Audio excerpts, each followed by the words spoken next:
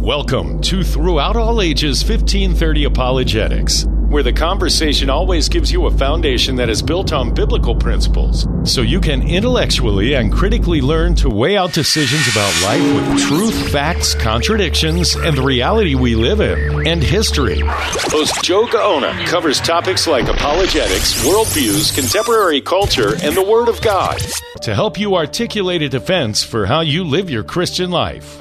See how you can get involved and support Throughout All Ages 1530 Apologetics by visiting throughoutallagesministries.com. That's throughoutallagesministries.com. Joe, where is that magnifying glass?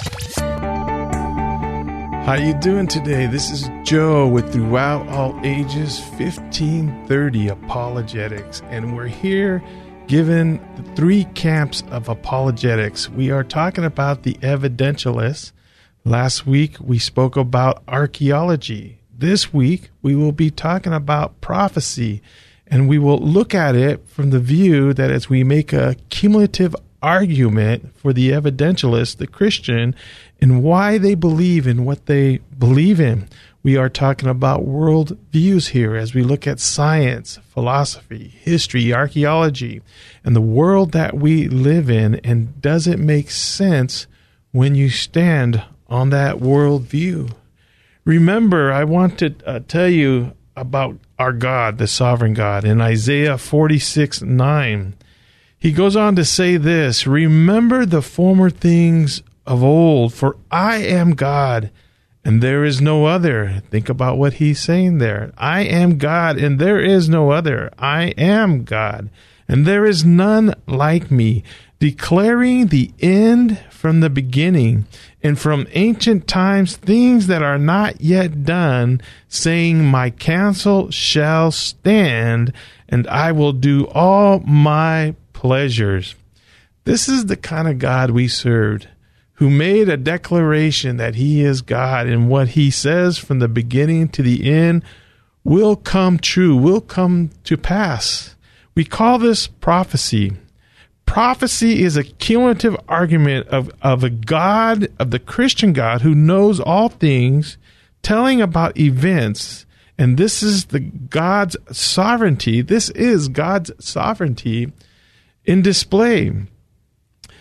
Because there are so many prophecies of cities, nations, kings, generals, wars, battles, the only way to deny it is to deny history that was written down on tablets, manuscripts, scrolls, and books.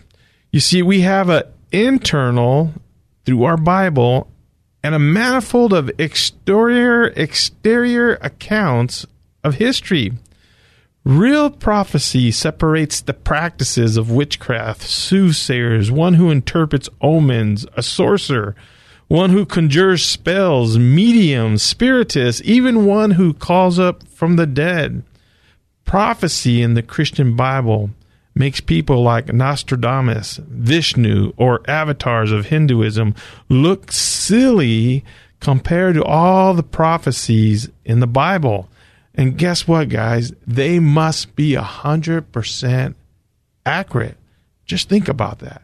100% accurate for every prophecy in the Bible. And we got hundreds and hundreds of prophecy. The first prophecy I want to talk about, this takes us back to the 5th and 6th century BC. Ezekiel wrote, who was a prophet of God.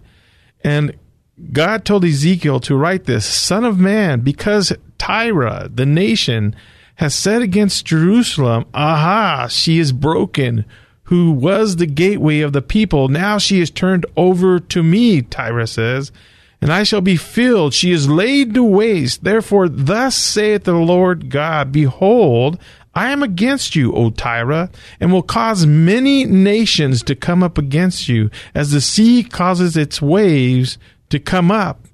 And it goes on to talk about this prophecy and what some key points that are going to happen. What we just read is some of these few points. One, in verse 3, he will cause many nations to come up against you, O Tyre, as a sea causes its waves to come up. Verse 4, and they shall destroy the walls of Tyrus and break down her towers, and I will also scrape her dust from her and make her like the top of a rock.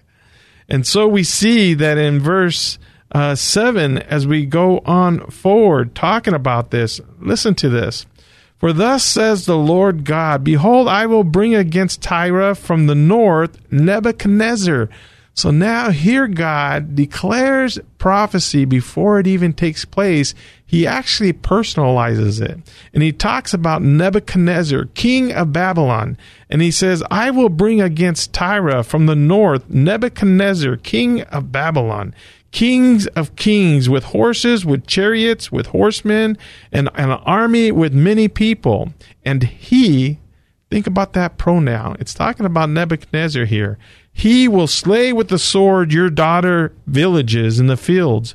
He will heap up a siege mound against you, build a wall against you, and raise a defense against you. And he will direct his battering rams against your walls, and with his axes he will break down your towers. And what do we get from this? We find that, first of all, it's a he, and it's a king's name, Nebuchadnezzar. And then he shall slay them with a sword and their daughters. That means the cities that are around about there, the little countries that are around about there, that he will slay their daughters, and he shall make a fort against them and cause a mount against thee and lift up the buckler against thee. As we look at this prophecy, we find out that in 586 to 573 BC, that this was taking place, and we know it took place. It took Nebuchadnezzar, as he came from the north, 13 years to battle a combat against Tyre. The siege of Tyre and her daughters, which was Babylus, Sidon, and the Phoenicians in that area. And he actually took down the old city of Tyre, was sieged and destroyed.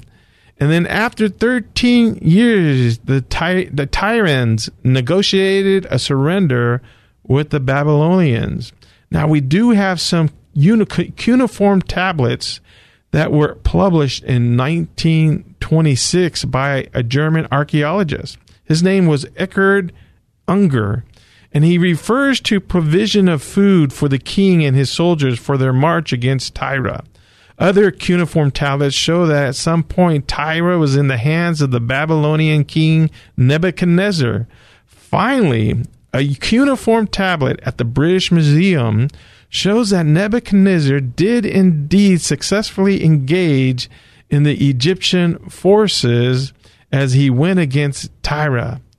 Now, we also have some documentation, not only our internal evidence, which is the historical account of the Bible, but we have some exterior account that was written by Josephus, a first century Jewish historian. We all probably heard of Josephus. And he writes this about that incident. And as a matter of fact, he writes 2 times about this incident. And then one time he quotes another historian. So Josephus writes this, I will now add the records of the Phoenicians, for it will not be superfluous to give the readers demonstrations more than enough on this occasion. And then we have this enumeration of the times of their several kings.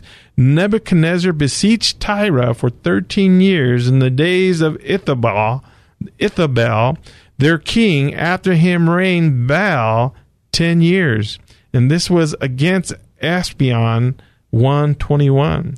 And then Joseph records on an account in writing of history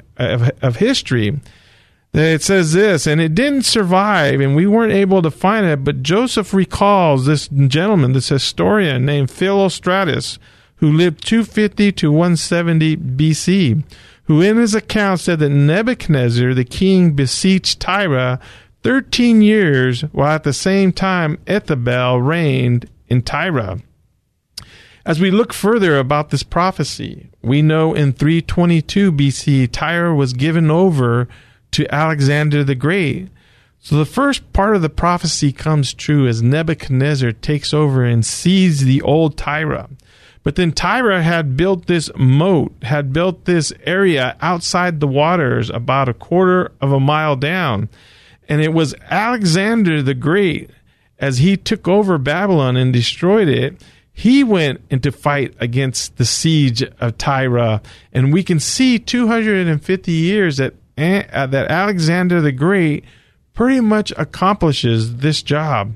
Now, as we begin to see, Alexander's army continued south through Phoenician cities of Babylus and Sidon, and they all just capitulated. They capitulated without a fight to Alexander the Great. And then we find out that as he looks at the moat that they had built after he tore down the cities once again, that there was a siege that he needed to take. And so he went out and built this boat about a quarter of a mile long. They threw all the refuge from the old Tyre, rocks and all these concrete rocks and dirt. And they were able to get across pretty much all the way. And as they got there, it says that Tyre fought against them and brought ships after them. Now, at this point, Alexander the Great didn't have ships to go out there and conquer the area. So he got some of his pals with him, people who were for him. And they gathered up a bunch of ships and they went in there and they began to use battering rams and begin to tear down the city until it finally accomplished what was written by Ezekiel. And it just shows how much we can count on the Word of God as we talk about prophecy. This is Joe with 1530 Apologetics. Stay with us into the second half. Don't go away, because there is much more to come with Throughout All Ages 1530 Apologetics on K-Praise. Throughout All Ages Ministry, 1530 Apologetics goes into the public high school to build up the student's character, to intellectually think about their worldview and weigh it with truth. Studies show 75 to 85% of all college students who grew up in a Christian home are walking away from their faith. For more information about 1530 Apologetics, go to throughoutallages.com. Join Creation Fellowship Santee's Apologetics Speaker Series, Thursdays at 6:30 p.m. via Zoom. 1 Peter verse 3, chapter 15 says, to always be ready to give a reason for the hope that we have. Creation Fellowship Santee's brand name apologetic speakers will do just that. Equip you with the knowledge and tactics to explain your Christian faith. Get equipped Thursday nights at 6:30. Learn more on Facebook and YouTube at Creation Fellowship Santee or email creationfellowshipsantee@gmail.com. Welcome back to Throughout All Ages 1530 Apologetics. And now, here's your host, Joe Gaona on K-Praise. How you doing? Here we are in the second part of Throughout All Ages 1530 Apologetics. We're into the evidential argument of how prophecy accumulated with all the other evidential stuff we have, that we can confirm as Christians that we're standing on a solid ground. We were talking about Tyre and how God promised through prophecy, through Ezekiel, the prophet, that it would come down. 100% accurate, the Bible says it has to be if it comes from the Christian God. I want to talk about Daniel here because this is just extraordinary that God would give us scriptures in Daniel 2 and talk about kingdoms that would be falling down one after another. During this time, Nebuchadnezzar had a dream, and as he dreamed, he couldn't remember what it was, but it agitated him so much that he was furious. And so he called all the magicians, all the magi's, all the wisdom of his nation of Babylon, which was Babylon was the greatest nation on earth at this point. And he calls them all and he says, tell me what my dream is. I want to know what my dream is. And they said, well, tell us what you dreamed and we'll interpret it. And he's going, no, if you're musicians, if you're who you say you are, you should be able to tell me what the dream is, because I don't know what the dream is. And if you can't do it, I'm taking the heads off of every magi, every magician, every man that's full of wisdom. I'm taking off their heads. And they knew they couldn't do it. But Daniel, who was in prison, heard about this. And here we take it up in Daniel chapter 2. And it says this: So Daniel went in and asked the king to give him time, that he might tell the king the interpretation. Then Daniel went to his house and made the decision known to Hananiah, Mishael, and Azariah, his companions, that they might seek mercies from the God of heaven concerning this secret, so that Daniel and his companions might not perish with the rest of the wise men of Babylon.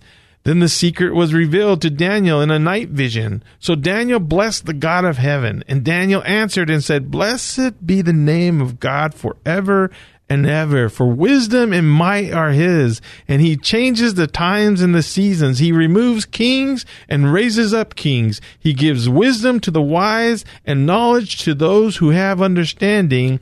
And he reveals the deep and secret things. He knows what is in the darkness, and light dwells in him. Therefore Daniel went to Arioch, whom the king had appointed to destroy all the wise men of Babylon. And he went and said thus to them, Do not destroy the wise men of Babylon. Take me before the king, and I will take the king and tell him his interpretation. And this is awesome, guys, because as we're reading this in Daniel, he begins to talk about the interpretation that he had. And what the interpretation said was this, that in the dream there was a huge statue, and on this statue you had a gold head, and you had his chest made of silver and his arms made of silver, and then you had his thighs and his waist of brass or bronze, and then you had his legs and calves and thighs made out of iron, and slowly from iron to iron and clay, and finally the feet were made of iron and a lot of clay.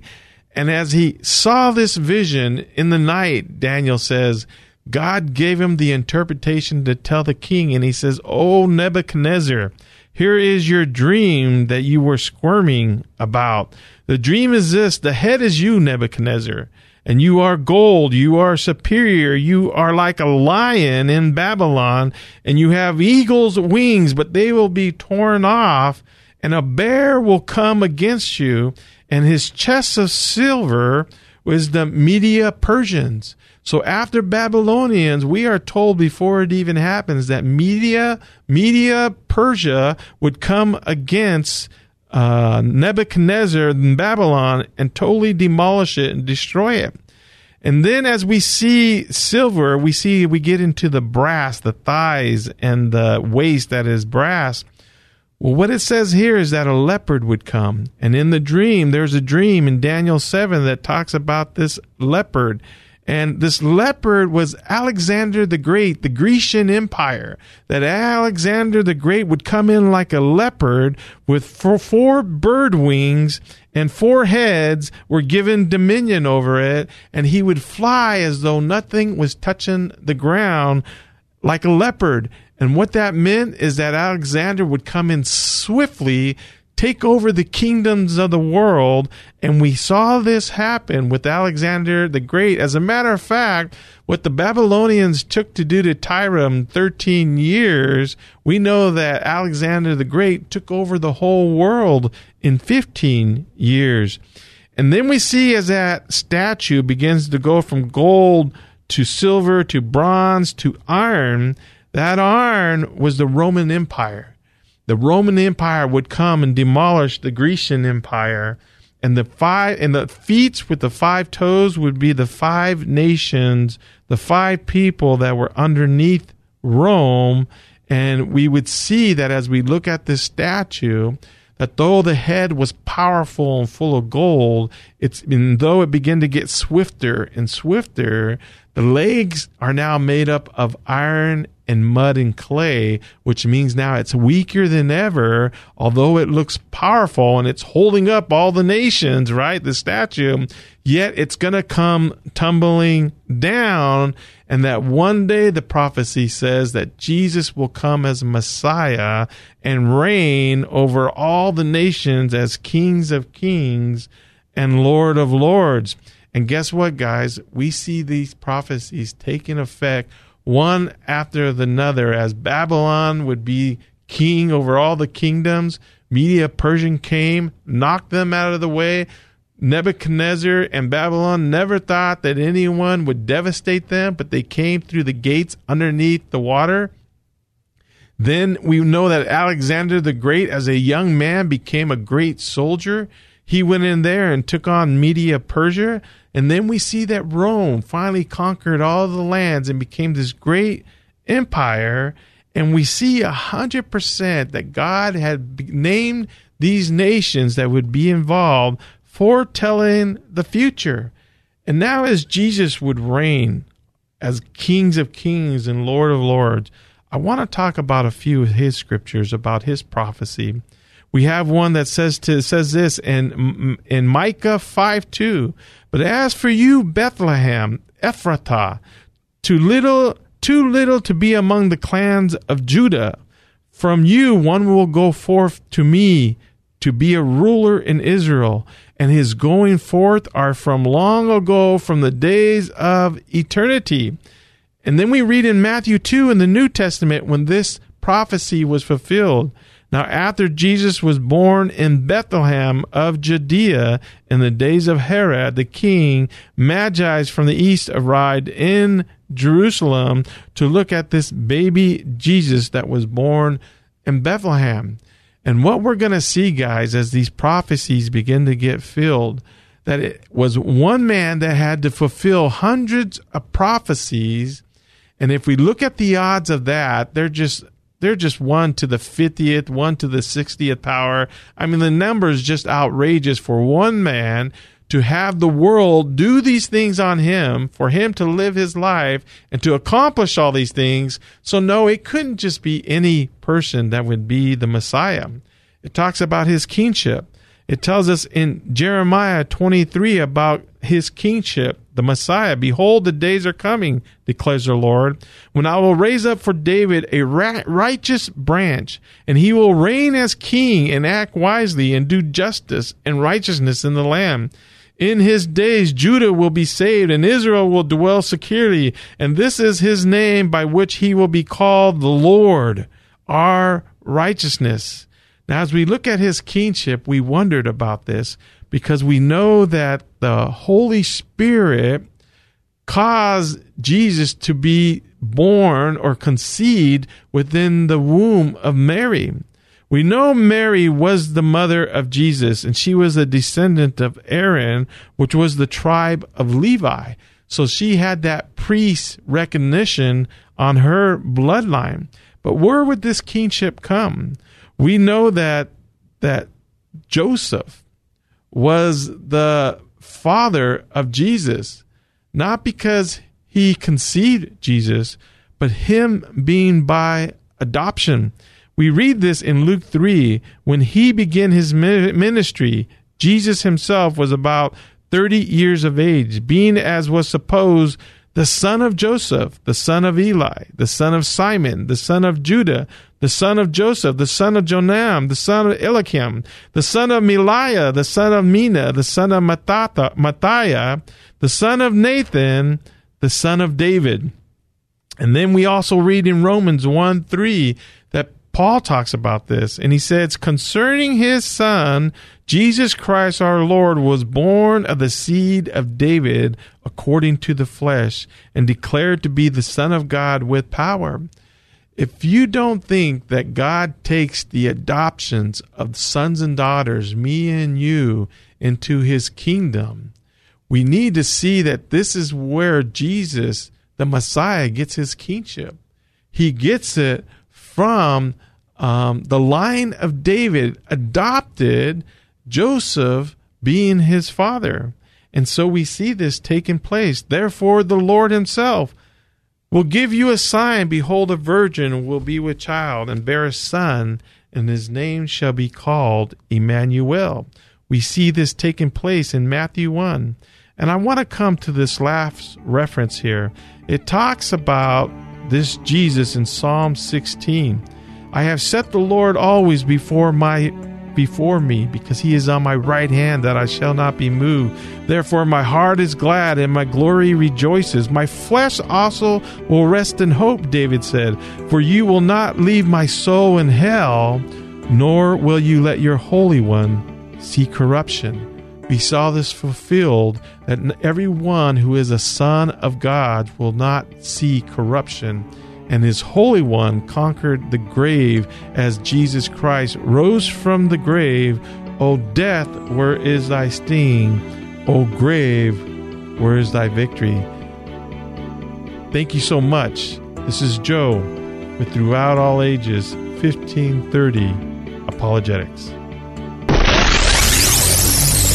That's a take, and this has been Throughout All Ages 1530 Apologetics. You can learn more about your host, Joe Gaona, how to support and get involved with 1530 Apologetics by visiting throughoutallagesministries.com.